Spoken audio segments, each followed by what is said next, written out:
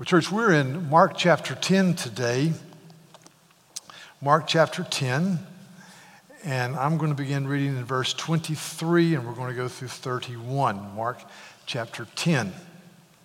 And Jesus looked around and said to his disciples, "How difficult it will be for those who have wealth to enter the kingdom of God." And the disciples were amazed at his words, but Jesus said to them again, "Children, how difficult it is to enter the kingdom of God.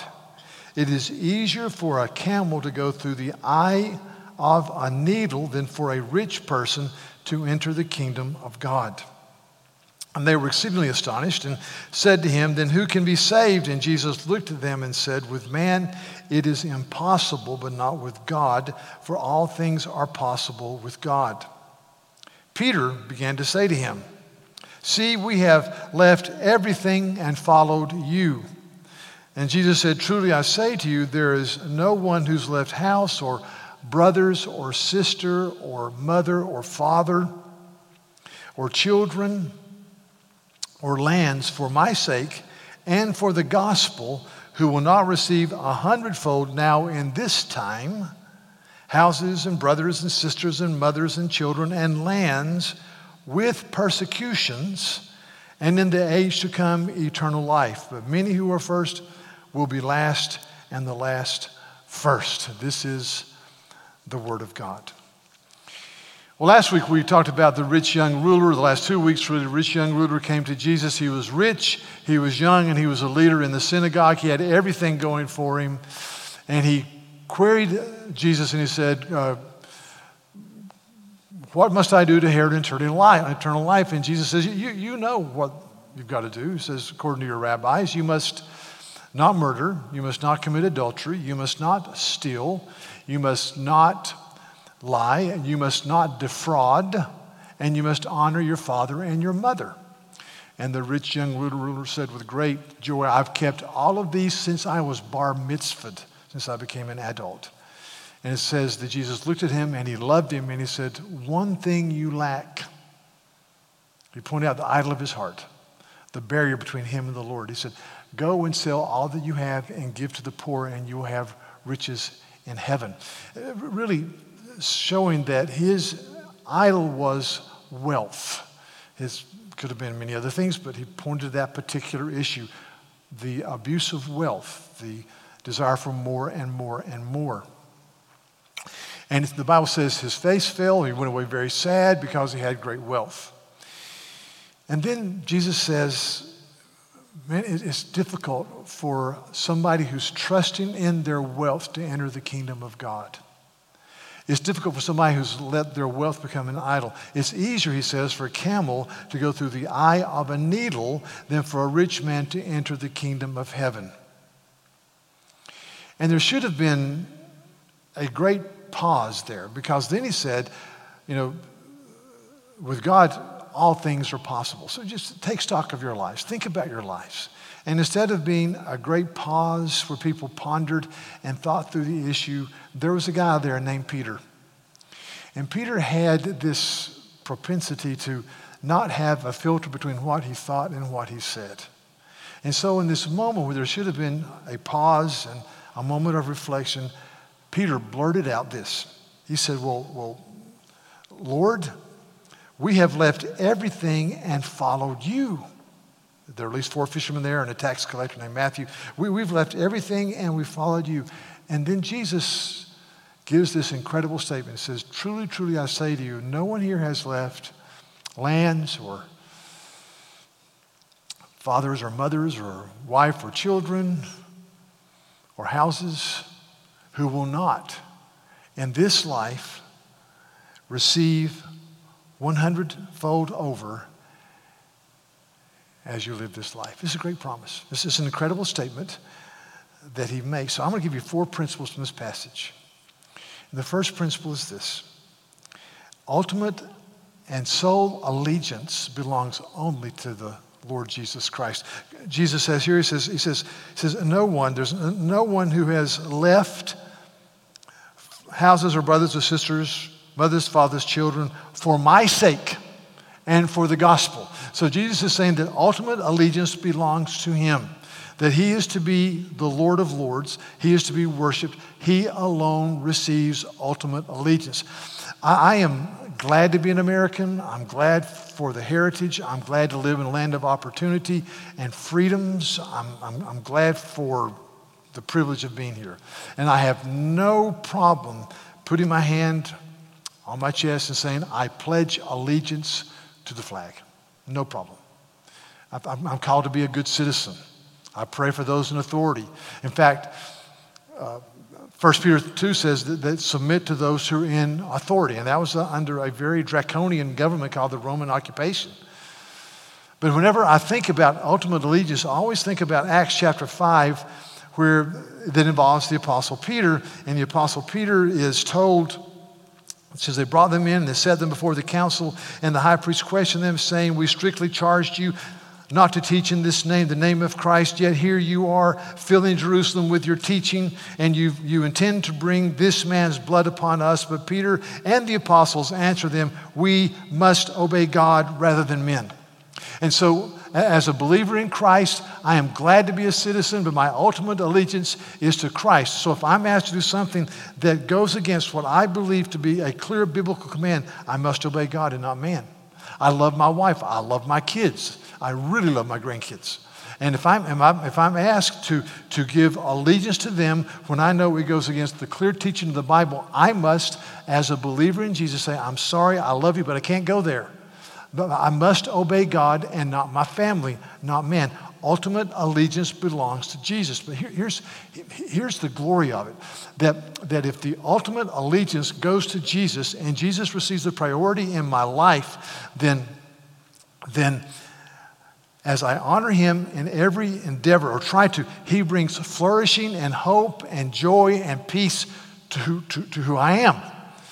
There's a bracing statement made in the Gospel of Luke in chapter 14. It's an incredible statement. Jesus says this.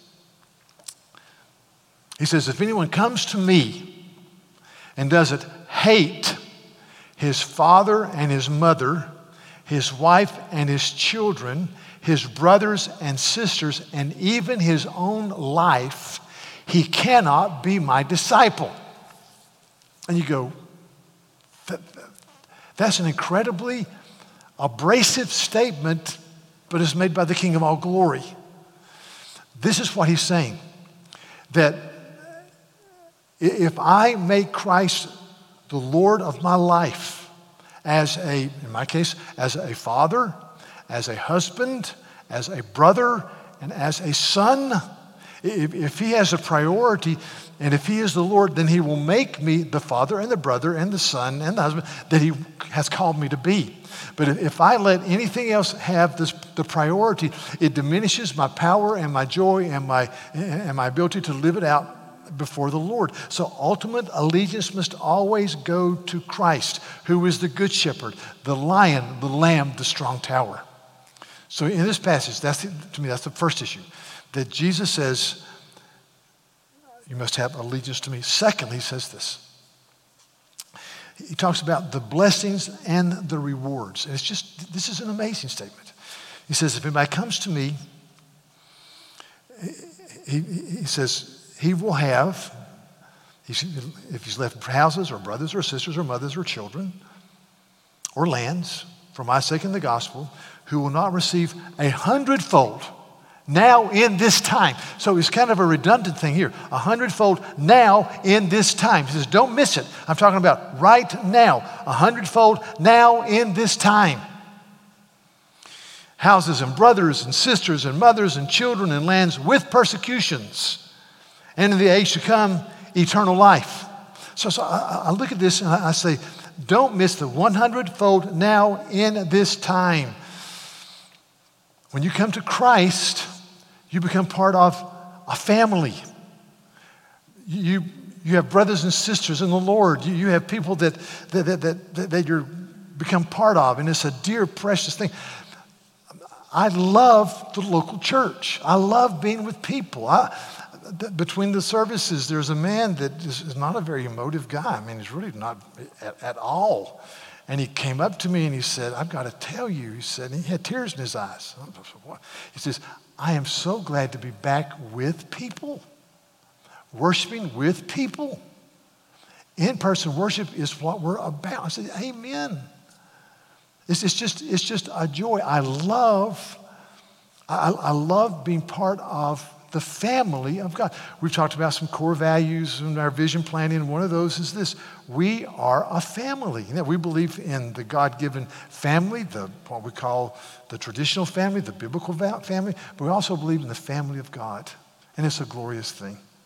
But don't miss here on the joy and the happiness and the fulfillment and the exuberance that Jesus is talking about. Let me give you a couple of verses. Hebrews 11 and verse 6 says this: and without faith it is impossible to please God. For everyone who comes to him must believe that he exists, and he is the rewarder of those who seek him. You go. So when I come to worship, when I come to prayer, when I come to my Bible reading, when I come to my fellowship time, I've got to believe that he is and that he rewards those who seek him. Amazing statement. In Matthew 16, this is what Jesus says. He says, for whoever would save his life will lose it, but whoever loses his life for my sake will find it.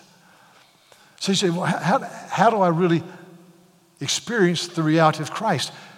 You lose it in caring and loving and serving and worship and being diligent about the kingdom of God.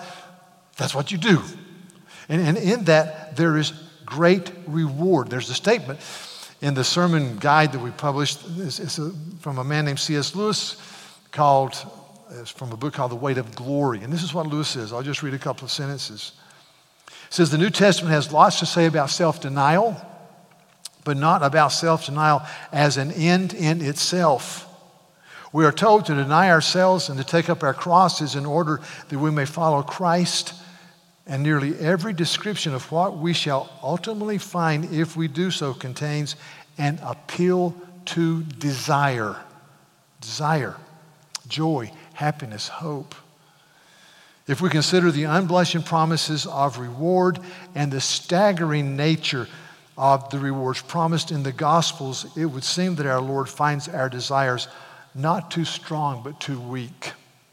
We are half-hearted creatures fooling about with drink and sex and ambition when infinite joy is offered us, like an ignorant child who wants to go on making mud pies in a slum because he cannot imagine what is meant by the offer of a holiday at the sea. We are far too easily pleased. See, an appeal to desire. Do this and live.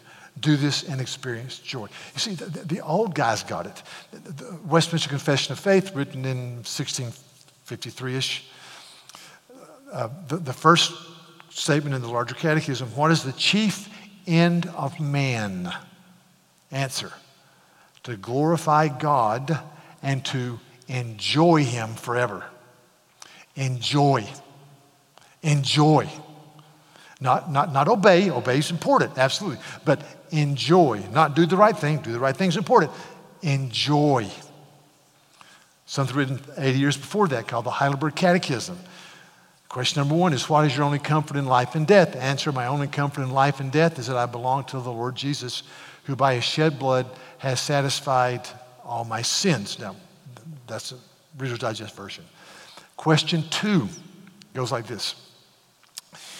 What must you know and live and die in the joy of this comfort? What must you know to live and die in the joy of this comfort? Answer: 3 things. The death of my sin, how my sin is forgiven, and how I am to express thanksgiving. The joy of this comfort. And I would just say to you that let us be people of joy. Let us be people of Happiness because our sins are forgiven, because heaven awaits, because the Holy Spirit guides us, because we have a place to plant our feet, because God's answered the big questions in life, why I was born, where I'm going when I die. Let us be people of joy as we resolve to follow him. And let us go into the marketplaces in our neighborhoods and in their our relationships and just talk about Jesus. There's no hymn that says, I am resolved no longer to linger, charmed by the world's delights. Things that are higher, things that are nobler, these have allured my sight. I love the word allured, captured, brought me in. And because of that, another hymn, maybe the most famous hymn in Christendom, A Mighty Fortress. Martin Luther says, let goods and kindred go.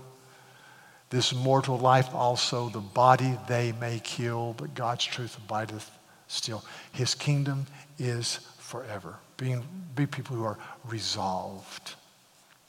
Be joyful. The third thing is that he says, with persecutions. You see, this list of houses and lands and brothers and sisters and mothers and fathers and children, he says, with persecutions. And why does the Lord add that? I believe he adds that because he's telling these men that they live in a world that's not perfect, that they will face persecutions. Many of these men were put to death for their faith. It says you'll face persecutions. It's a mixed bag. It's battles and blessings. It varies from culture to culture. It varies from age to age. It varies from nation to nation, persecutions. So 1 Peter chapter 5 says this, verse 9, starting in verse 8, it says, be so reminded and watchful, your adversary, the devil, prowls around like a roaring lion, seeking someone to devour. Resist him, firm in your faith, knowing that the same kinds of suffering are being experienced by your brotherhood throughout the world. So we're in a battle. We're in a less than perfect world. We're going to be confronted by our sin, our worldly system, and the devil that's a prowling lion. And he says, resist him, firm in your faith, as you realize that you're part of a brotherhood of believers, many of whom are suffering throughout the world. So remembering gives us courage. Remembering history gives us courage. I've told you this once before, but let me tell you again. This example. I up until the COVID experience, once a year, I get to go to North Africa and teach at a seminary that we help sponsor. There are 80 or 90 people there from 5 countries in North Africa. And the last time I was there, I was praying with a group of men from Algeria, Berbers. Delightful guys. I mean, just full of life and energy. And I don't, of course, speak their language. But when you're praying with somebody and they're praying, pouring their hearts out to Jesus, you can kind of pray with them. And so they're praying, and I'm sitting next to a guy who knows English, and occasionally he'd interpret, but I was enjoying the prayer time. And all of a sudden, there was an interruption, and the guy had his phone pinged. And he said, I found out later, he said, brothers, the interpreter told me, we just have a message from person X. His church was burnt last night, and all the books in the church were destroyed. And Algeria is a country of 47 million people, North Africa. On the World Index put out by World Vision as far as persecution, they're number 17 in the world. Number 1 is North Korea, then Iraq and Iran and Syria. But anyway, they're number 17. Very little religious freedom. And I looked around the circle. There were about 8 or 9 of us. And I looked around the circle, and a couple of guys looked up, and they made eye contact, and they did this. They went like that. They started praying again.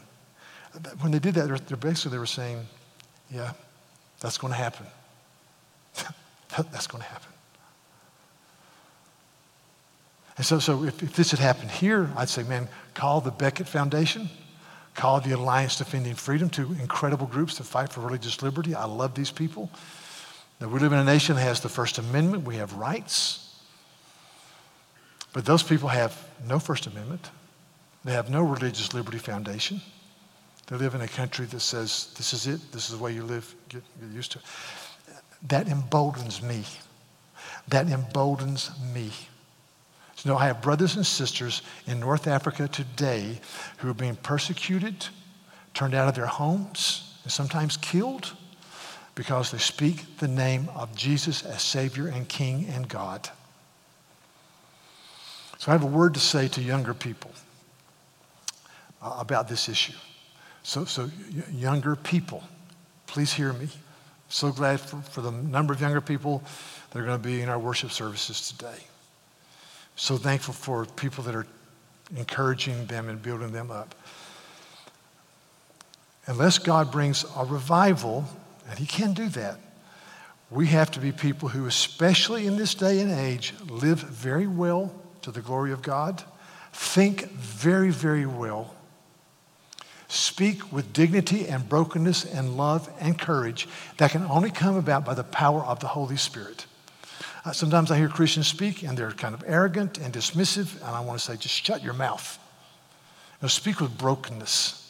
Speak with love. Speak.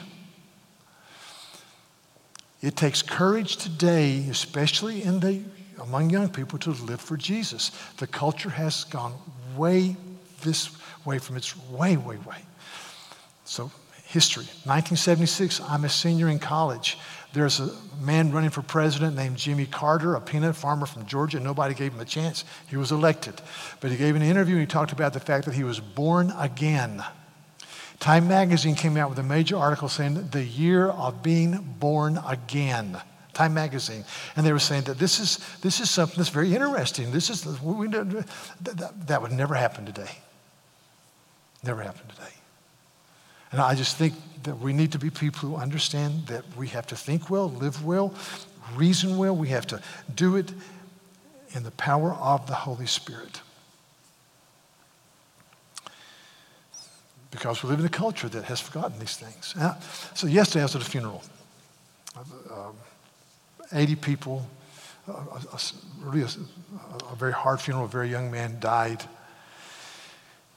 And the family had asked that as part of the funeral we sing a great hymn. It Is Well With My Soul. It's a wonderful hymn, written in the 1850s or so. I love the hymn, but I was kind of helping with the funeral, and they asked me to lead the hymn, which was really a difficult thing, but I did. And we're standing there singing, and 80 people, probably the vast majority, are unchurched. And we get to the stanza that says, "And Lord, haste the day when my faith shall be sight. The clouds be rolled back as a scroll. The trump shall resound. The Lord shall descend. Even so, it is well with my soul." That is good stuff. That's really good stuff. But I was standing there singing, I thought, these people have no idea what we're singing about. Zero. They don't understand that the living Christ rose from the dead and went to heaven, and he's going to come back one day and bring history to a close, and those who know his name will go to heaven, and those who not will go to eternal judgment. And he's not only coming again, he's coming again on a white horse that says faithful and true. It's glorious. But we got to explain it time after time after time. There is a living God who is triune. In the fullness of time, this living God became a man. He lived a perfect life, fulfilling the Old Testament sacrificial law. On the cross, he died for our sins. His name is Jesus. We have to tell it again and again and again and again. So we need to live it, speak it, love people in the name of Christ. And I pray we have courage to do that. And then thirdly, he says this, that we will, as we live this way, understand with persecutions comes this statement, and in the age to come, there is eternal life.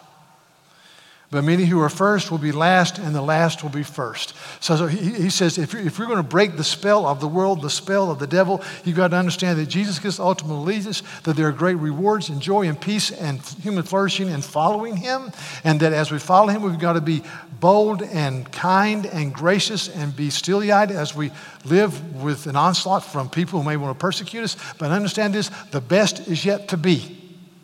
Eternity is coming. There is a heaven. And be glad that the warmest embrace we have now will be multiplied 1,000 times in heaven. That the most majestic view that we have now will be multiplied 1,000 times in heaven. That the most delicious meal we have now will be multiplied 1,000 times in heaven. Heaven is a glory beyond imagination. And that's our hope. And so that's why Paul can say, even though the outward man is breaking down, the inner man is being renewed day by day, and glory awaits. So we rejoice in the hope of heaven, and we are glad for that. So there's a book titled Tom Sawyer by Mark Twain, and Mark Twain is kind of writing his worldview. He was not a believer. It's a very entertaining book, but in the book we meet a guy named Huckleberry Finn and Tom Sawyer. This is from The Adventures of Huckleberry Finn. Okay, I'm wrong. Anyway, so Huckleberry Finn is this this very gracious, casual guy that just loves life. And so he's having a conversation with Miss Watson, who is a Christian spinster who is full of self-righteousness. And this is the dialogue. It says that, according to Huckleberry Finn, Miss Watson went on and told me all about the good place called heaven. She said all a body would have to do there was go around all day long with a harp and sing forever and ever. So I didn't think very much of it. I asked her if she reckoned that Tom Sawyer would ever go to heaven. And she said, not by a considerable sight. He said, I was glad about that because I wanted him to be with me forever together. And so Huckleberry Finn says that Miss Watson says it's just one long sing-spiration. And he says, that's not for me. Heaven is a glory beyond our words. Heaven is a place of joy and accomplishment and peace and worship and fellowship. Heaven is a place that is the birthright of the child of God who knows Jesus by faith. That's how you break the spell of the world. Now, 3 quick comments. Number 1 is this. As we go out and we have allegiance to Jesus, speak the name of Jesus to those around you. Speak his name. Talk about the forgiveness of sins. This week I met with a couple, and they're in the middle of a family issue, and somebody very close to them has announced that he has renounced his faith that he's taught as a child, and that he really doesn't want to hear about Jesus anymore. And the husband looked at me and he says, I cannot help but speak about the grace of Jesus when I'm with people. I said, amen. I said, keep loving and caring and graciously speak the name of Jesus. He said, I can't help it. And I thought about Acts chapter 4. In Acts chapter 4, there was these 2 fishermen named Peter and John, untrained, unschooled, thick calloused hands. And it says that when they saw the boldness of Peter and John, they perceived they were uneducated, merely common men, and they were astonished, and they recognized that they had been with Jesus. But seeing the man who was healed standing beside them, they had nothing to say in opposition. But when they had commanded them to leave the council, they conferred with one another, saying, what shall we do with these men? And so they brought them back in, and they said, we command you to no longer speak or teach in the name of Jesus. But Peter and John answered them, whether it is right in the sight of God to listen to you or not, you must be the judge, for we cannot but speak of what we have seen and we have heard. Speak his name. To your children, to your friends. Number 2, Jesus says, in this life, in this time, you receive houses and lands and brothers and sisters and mothers and fathers. My encouragement is open your homes to people. Open your hearts to people. Ask people to come in. Hospitality is an incredible statement of concern and love for people. You just open your homes and you just invite them in.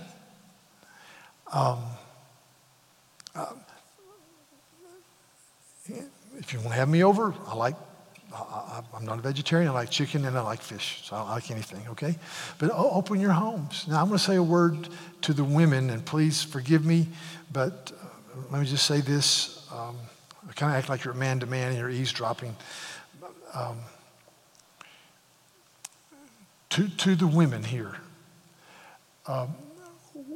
when I go into a home, I don't inspect the dust level. I don't look for general spotless cleanliness. Just open your home. Read a woman called Rosaria Butterfield. She loves hospitality. She puts everybody shame I've ever met in the area of hospitality, and she keeps some chicken and rice and beans in the fridge. So people come over, they have chicken, that's what they get, and it's a very simple meal. People are there because they want to be with each other. So don't worry about Southern Living or Good Housekeeping coming in. Just open your homes. And between services, I remembered something happened to me when I was a little boy. I was like halftime. So I was a little boy, 6 years old, probably 6. My brother's 4, and we were just full-on boys. And in our church, once a year, we would have some meetings where there would be a guest preacher come in. And so my mom bravely volunteered to feed the preacher, Pastor Jackson, and the guest preacher at our house one night. And so, she cleaned and she cleaned us, and she put fear into our lives that we'd never misbehave and never say anything wrong.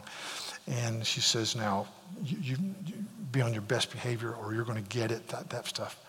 And so we're there, and she goes into the bathroom. She said, use the bathroom. You can't use the bathroom again. We had one bathroom. And so she put out monogrammed towels with, obviously, B on it. And I've never seen those before. And I said, Mom, what are those? She said, these are for special guests. I went, oh, man, great. And she took the towel that we used, which was clean, but it was ratty looking at my brother, and she put it under the sink. She said, this is your towel. I said, okay. And so the pastor comes and his guest, and we're sitting there and having a great time. And so get ready to eat, and Pastor Jackson says, Martha, can we wash our hands? I said, oh, yes, the bathroom is right there. And so we follow them. We watch them wash their hands. These great people. And he reaches out for the monogram towel. I said, oh, no. I said, that's for special guests. And I opened up the bottom. I pulled out and said, this is for you. My mama died 1,000 deaths on the spot. But it's a great understanding of just being hospitable. Open your hearts and your homes. Number three, count it all joy as you realize the best is yet to be. You see, every other system cannot deliver except the living Christ. Every other system. When people get married and they look at each other, and so often they say, they don't say it out loud, but I'm asking my spouse to meet every need I have. That is a burden no one was meant to bear. When I see a parent that looks at a child and they're trying to live through their child vicariously, and this child will never do anything wrong and never break their heart, that is a burden no child was ever meant to bear. Every system will let you down except the knowledge of Jesus. I believe that. So that's why ultimate allegiance is incredibly important. Because Christ fulfills his word. I read a book 3 weeks ago called Pioneers by David McCullough, who wrote John Adams and Harry Truman, Pulitzer Prize winning writer, and is about the settlement of the Northwest, called the Northwest Territories, which is modern day Ohio, Wisconsin, Indiana, and Illinois, at the Revolutionary War. And so this charlatan goes to France with all these deeds in his hands, and they've heard about the opening of the Northwest Territory and what's going on after the Revolutionary War.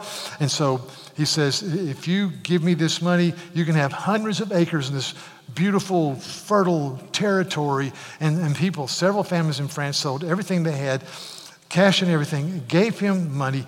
They were given a deed. They put what they had in the trunk, and they went across the Atlantic, got to New York, took wagon trains across the mountains, which is a laborious labor, get to what is modern day Ohio, and they get out of the boat and they say, here are our deeds for our hundreds and hundreds of acres. And they look at him and say, there's no such thing. You've been swindled. So they're trapped. They can't get back. And so they use what little they have to get a few acres, and they begin a life in America. And I thought that's what the devil does. The devil says, I'll give you this, this, this, and this, or the world system will give you this, this, this, and this, and they don't deliver. Christ does. That's the call of the gospel. That's our hope. That's who we serve. Let's pray. Lord, thank you for this day. Thank you for the teaching here. It's amazing teaching that no one has ever left lands or brothers or sisters or mother or father or children for your sake who will not receive 100-fold in this life. Lord, you are the one who gives. And even in the midst of persecutions and hardship, we know heaven awaits. So use this to break the spell of the world in our lives so that we can live diligently for you. So thank you for the day. I praise you in Jesus' name. Amen.